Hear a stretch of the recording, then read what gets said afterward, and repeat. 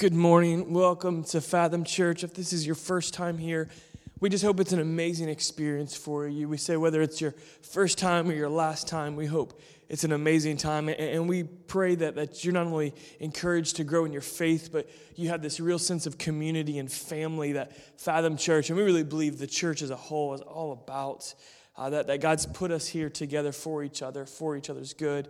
And so we just want to work together, just become more like Christ. That's what we're all about here. And if you've been with us for the past series, we're really excited about today because we're just going to wrap up, kind of tie a bow and send us off into July, just with a really great moment today, just talking about some deep stuff. So really excited about it. I'll tell you, a long time ago, when I was 10 years old, so a real long time ago, I started bench pressing, which I know that's hilarious. I was bench pressing at 10 years old. There's no sense to it other than that my dad was working out, and like kids, you just want to do whatever your dad's doing. And so we would jump on there, and there'd be like 50 pounds on there. It's probably like all I weighed at that time.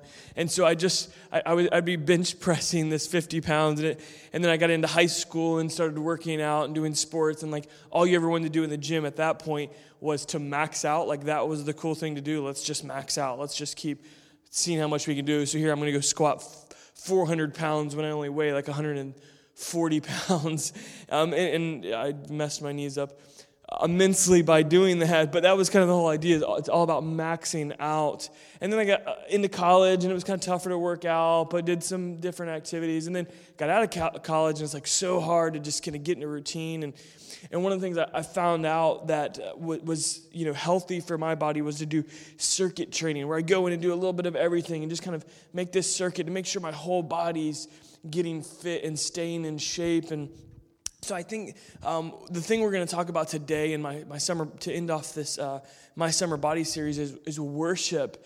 And this idea that worship isn't all about going in and maxing out these one times, which I think is how we often treat it. Like, I'm really going to worship today, or like, can't wait to get my praise on or something today. And there's this idea that we just do it this one time a week, but really I think it's this idea of just everyday healthy circuit training of a daily walk with Christ is what worship is all about. And as I was in high school, I started doing music. I started singing, playing guitar and piano later on.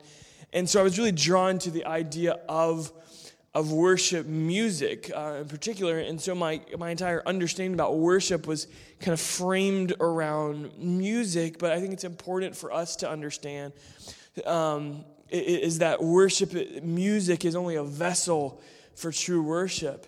And just because you're singing along with songs doesn't really mean that it's worship. And just because you like Christian music doesn't necessarily mean it's worship. But worship is something that comes out of the heart of it's really honoring God and longing to give Him glory with our lives. And so we're going to look at that a little bit deeper today. And again, worship music is just a vessel.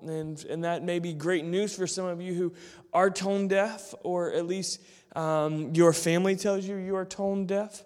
And so this will be encouraging because maybe you had trouble singing along with the melodies, and you're like, how come I have trouble worshiping? And the truth of the matter is that all of us are worshipers. We're worshiping something. We're worshiping something in life, and we've got the things we worship. And so even if you're in this room and you say, I'm not a Christian, I don't believe in all this stuff, this is all a little bit weird to me, like, let me just be real with you. You're a worshiper too. We're all worshiping something or someone, whether it's our family or our job or our toys or our workout routine, whatever we're worshiping, whatever we're focusing, we're all worshiping something. So let's dive into Scripture, and we're going to dive into just one of the most powerful texts. I just love this, and we're actually going to read a lot of it. We're going to read a lot of this text because I think it's really, really powerful.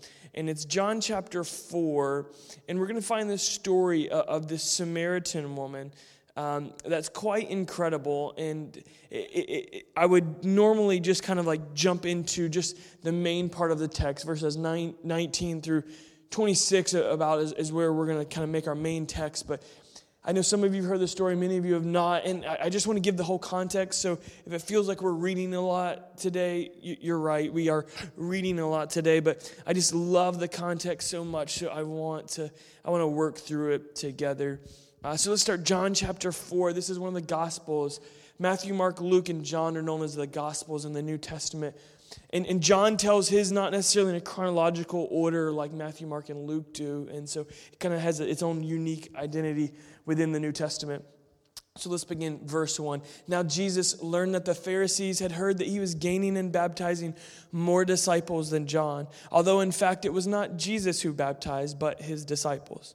So he left Judea and went back once more to Galilee. Now he had to go through Samaria. So he came to a town in Samaria called Sychar, near the plot of ground Jacob had given to his son Joseph. I think it's so important to underline this kind of verse 4 here that says, now he had to go through Samaria.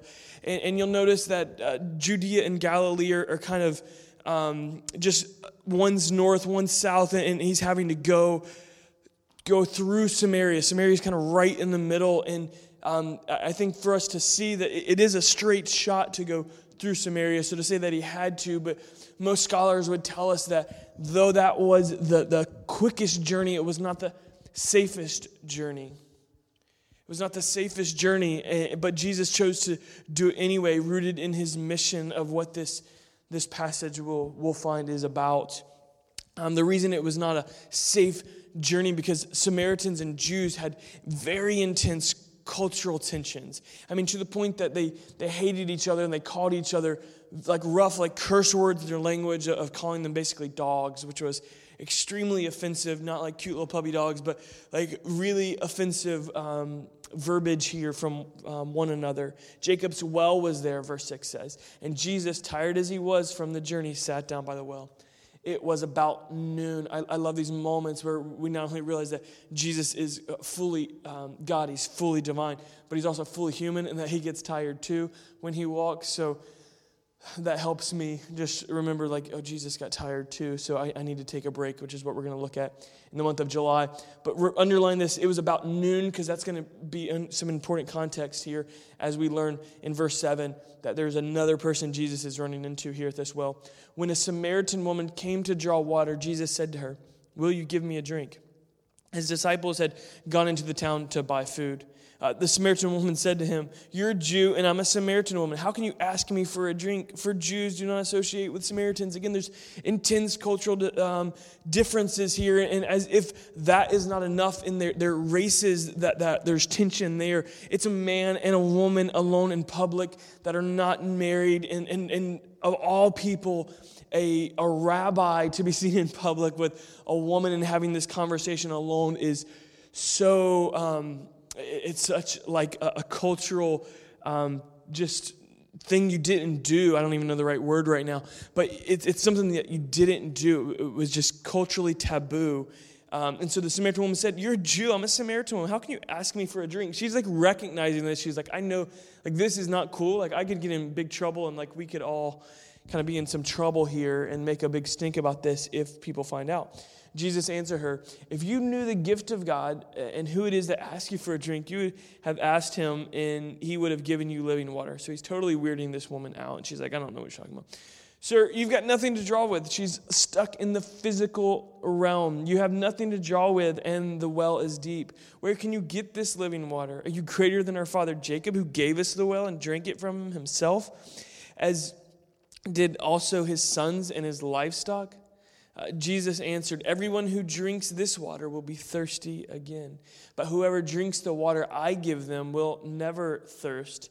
Indeed, the water I give them will become in them a spring of water welling up to eternal life." I love that idea of it's welling up. Like there's something stirring beneath the surface that Jesus is wanting to give this woman to reveal himself that might kind of birth something new inside this woman, welling up to eternal life. The woman said to him, "Sir, give me this water so that I won't get thirsty and have to keep coming out here to draw water." Again, if you look back and remember that it was noon, and this is going to be important as we see these next few verses here. It was noon, and again, she would have to make this long trek out in the middle of the desert, and women didn't go at noon when they went to draw water. They went early in the morning, they went late in the day. They didn't go in the middle of the desert. It's like us. If we have to run errands, we don't want to do them in the middle of the hot day. We want to do them early in the morning, late in the day, where we're not sweating bullets to get out and walk into the post office. As if that's an errand that anybody runs anymore, post office. Maybe it is, I don't know. But Jesus is just kind of saying, I want to give you something, this living water, and he's kind of drawing her attention. Sir, give me this water so that I won't get thirsty, we find in verse 15. Have to keep coming here to draw water. He told her, go, call your husband and come back. Okay, so she have a wedding ring on. Where's Jesus getting this? Verse 17, she says, I have no husband. Jesus asked, go call your husband and come back. And she's like, I don't have a husband.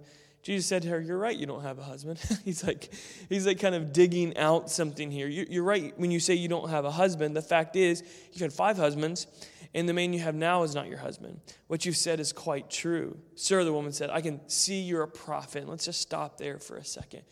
Again, she's been going out at midday, at noon, in the hottest part of the day, to draw water, making this long trek when no one else would be there. She's a woman that's ashamed. She's a woman that feels ashamed of just the life she's lived and she's living now. And she doesn't want to be there when the other women are there. She goes out at noon.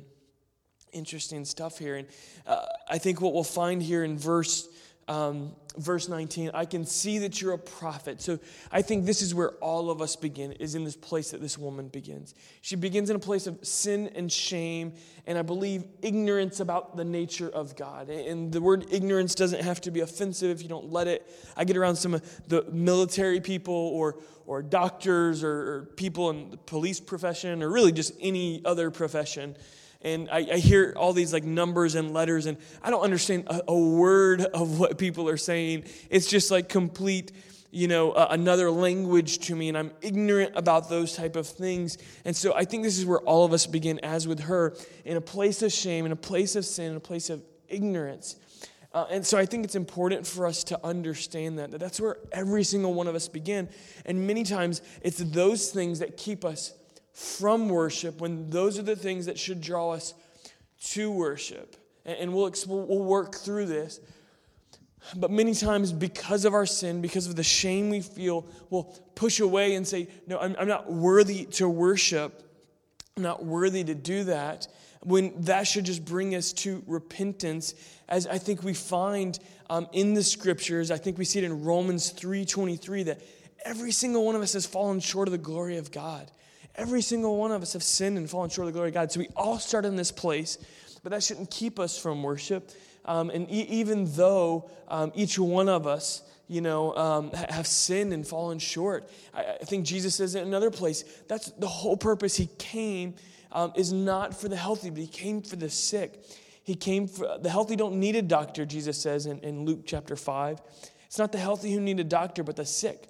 I've not come to call the righteous, but sinners to repentance. So as opposed to our sin, pushing us away from worship, let it just call us to repentance. And that's what Jesus is all about. I love the passage in Romans that says there is no condemnation. There might be conviction for our sin, but there's not condemnation for our sin for those who are in Christ Jesus. So place yourself in Christ Jesus and don't receive condemnation.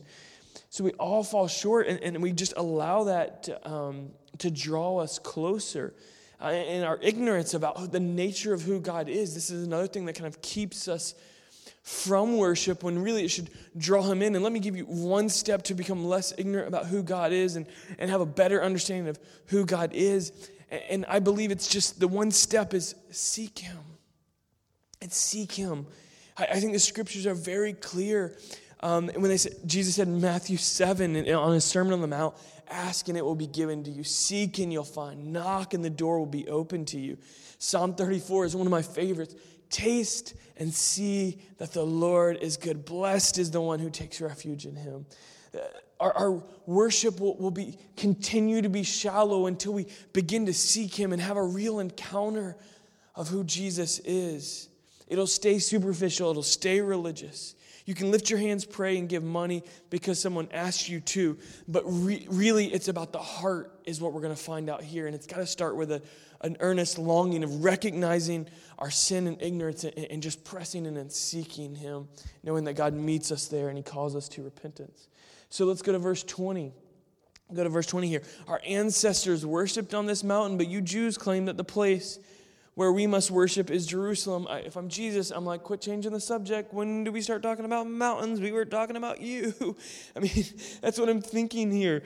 If I'm Jesus at this point, but she's referring to this mountain called Mount Gerizim, which is where a Samaritan shrine was put up, and it was a place of worship and idol worship. And Jesus is going to explain this and dig into this understanding here in just a second. And again, she's kind of referring, this is what Samaritans do. This is what Jews tell us to do.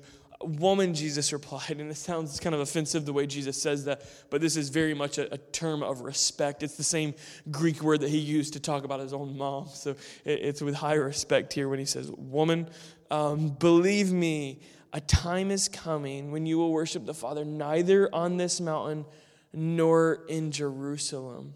Woman, believe me, a time is coming when you will worship the Father neither on this mountain nor in Jerusalem. I think Jesus is saying worship is about to change. For some of us, this is where I think we get lost in the sauce, that worship is going to change.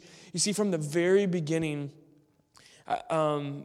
Jesus, I think it's been about relationship, but there's been a period that it was about sacrifice, and I don't have enough time to get into an entire message on the Jewish traditions of sacrifice and everything like that. But certainly there's this period of animal sacrifice and that has gone on. But Jesus, that they had to do for repentance of sins and everything.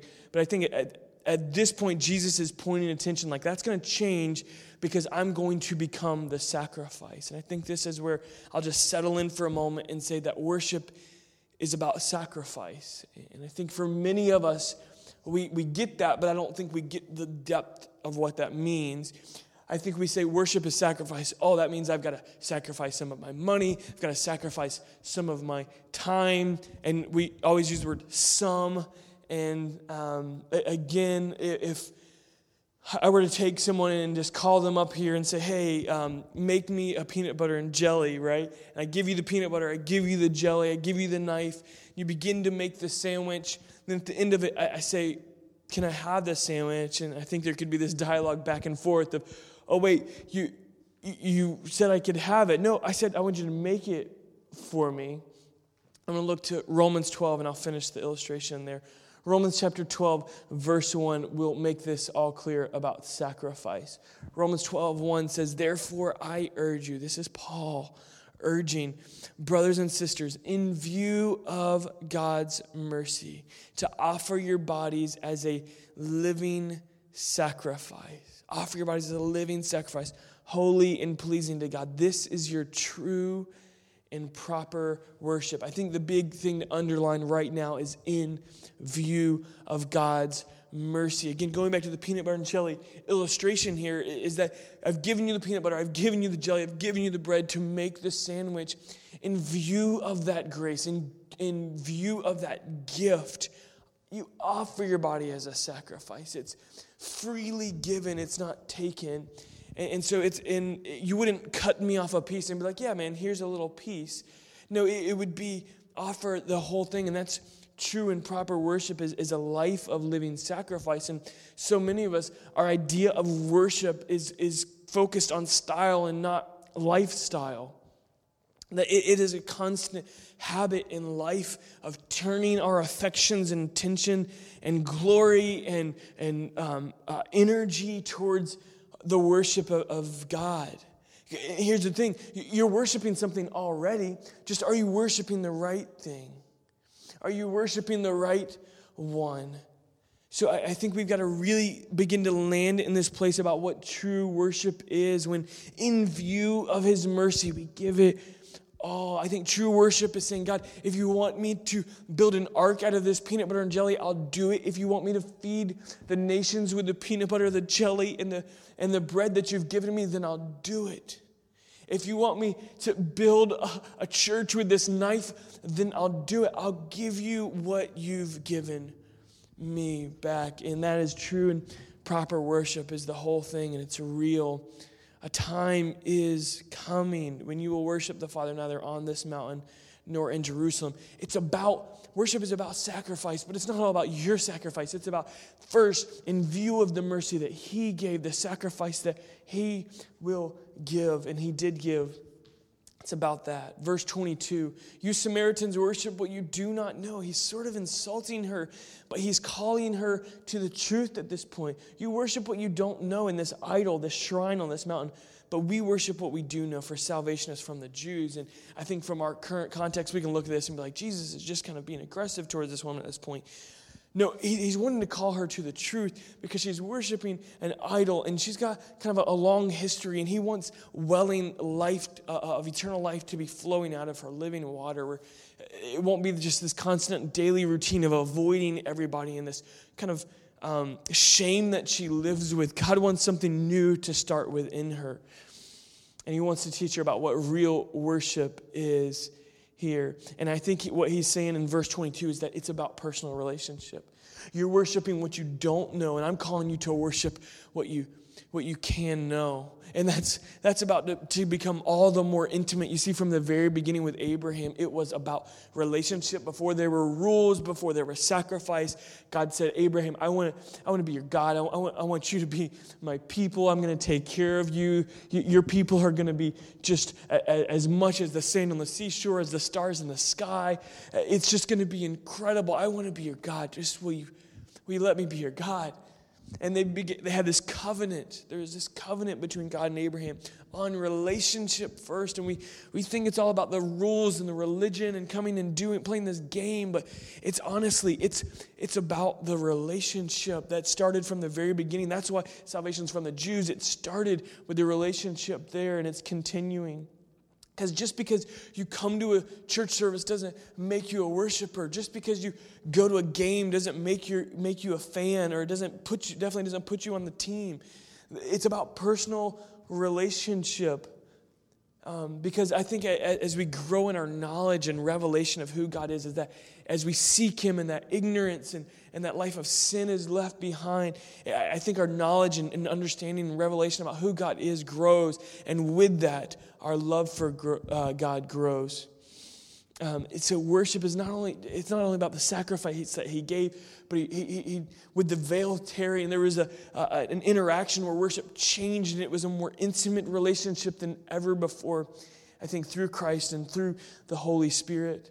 But for her, there's no personal relationship, and that's the life-giving nature. And it's like you're here today, and you don't feel like you really have a spiritual life. You just have a religious routine. I think God wants to draw you into a spiritual life, a relational life with God the Father, God the Son, God the Holy Spirit. And the question is, how can you worship something you don't know? It's about personal relationship. And worship gets deeper with time. It really does. I mean, people make this argument, it's really about quality and not quantity. Or it's really, I just want to get in there and sit for hours and hang out and check my text messages and talk to God in between. And we have this argument about quantity or quality, and I think it's both. If you're going to have a good relationship, a good personal relationship based on of worship, it's got to be both. Deep, mature worship comes when no one's watching, when everything else is going wrong, and you still choose to worship. That is deep, mature worship when it's built on relationship. If it's not built on relationship, when times get tough, that'll be the first thing to go. Well, God's not working for me anymore. Things are getting tough. And we've got to learn, we've got to become more mature to worship through the difficulties, worship through the stress of life. Just because you get busy doesn't mean God gets thrown off your plate. I think that's where you lean in even more to your personal relationship. I think our worship is no longer dependent on music. It's no longer dependent on someone else leading us to the water, but the water, in fact, is inside of us. It is in our relationship with God. So let's continue on verse 23, and we're going to head toward a close here. Yet a time is coming and has now come when the true worshipers will worship the Father in the Spirit and in truth, for they are the kind of worshipers the Father seeks. Man, have you ever wondered this? Like, I think as a kid, as I was kind of getting into worship music and just wanting to understand worship, this verse was huge for me. Like, okay, what are you looking for, God? I want to be what you're looking for. Please, like, help me understand what it means to worship the Father in spirit and in truth, to be a true worshiper. And the Greek word alethinos that we see here, it means not only in name or in appearance, but in substance, full substance of a true worshiper. Man, some of us, just because it says Christian on your Facebook status, or you post some verses, or just because you tell everybody you're a Christian, like, straight up, are you a Christian in substance? Are you a Christian in substance or just in name? And I think that's what Jesus is calling us to here. Worship the Father in spirit and in truth. Be a true worshiper. That it's not just on the outside, but from our spirit, from our relationship with God. And not in our own truth, but in the truth of who God is and what He is longing for, just to be the kind that He's looking for. I think worship is not only about sacrifice in view of God's mercy and us returning that, offering it back as a living sacrifice. Worship's about sacrifice, and I think Christ made a way for it to be about relationship, just no longer animal sacrifices, but it's a life-giving sacrifice, where it's just about relationship. And then I think here Jesus is saying it's about spirit and truth. Worship is about spirit and in truth, not just from appearance, but in the truth of who you are and your being from your spirit is real worship going forward. Let's continue on and read here. Verse 24, God is spirit, and His worshipers must worship in the spirit and in truth. The woman said, I know that the Messiah called Christ is coming. When He comes, He'll explain everything to us. I love how she's kind of like nonchalant, it feels like. Yeah, when the Messiah comes, and I think maybe she's even putting this off, like, I get you're a prophet, but when the Messiah gets here, He'll explain everything to us. We'll figure this whole thing out. I think she's kind of putting things off, and it gets very real for her in this next verse as Jesus says, then Jesus declared, I, the one speaking to you, I'm He.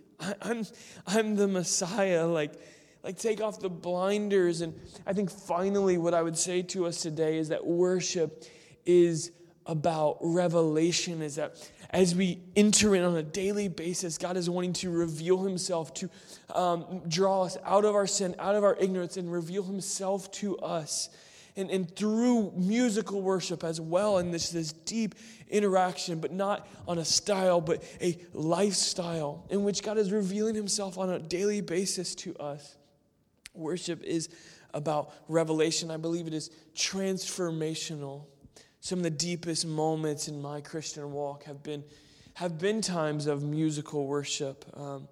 And not when the music was going great or everything was clicking or I even was drawn to the style, but really sometimes when I wasn't drawn to the style, when I wasn't connecting, I searched deeper in my place of worship. Not when everything was going good, but really when everything was falling to pieces. Those are the times that I pressed in and realized that how to be a mature worshiper and a true worshiper, not just in appearance or in name, but in substance. I believe that revelation of who God is can transform individuals, it can transform families, it can transform communities, and I think that's what we see as this text plays out here. And so let's continue on past verse 26. I, the one speaking to you, I am He. Follow how this goes for these next 10 or 12 verses. Just then His disciples returned and were surprised to find Him talking with a woman. Again, the cultural aspect here. But no one asked, what do you want? And why are you talking to her? Then, leaving her water jar, the woman went back to the town and said to the people, come see a man who told me everything I ever did. Could this be the Messiah? They came out of the town and made their way toward Him. Could this be the Messiah? She left her water jar. I think there's something so symbolic that for us, like it left life as usual, and something had started inside of her as Christ revealed himself as Messiah.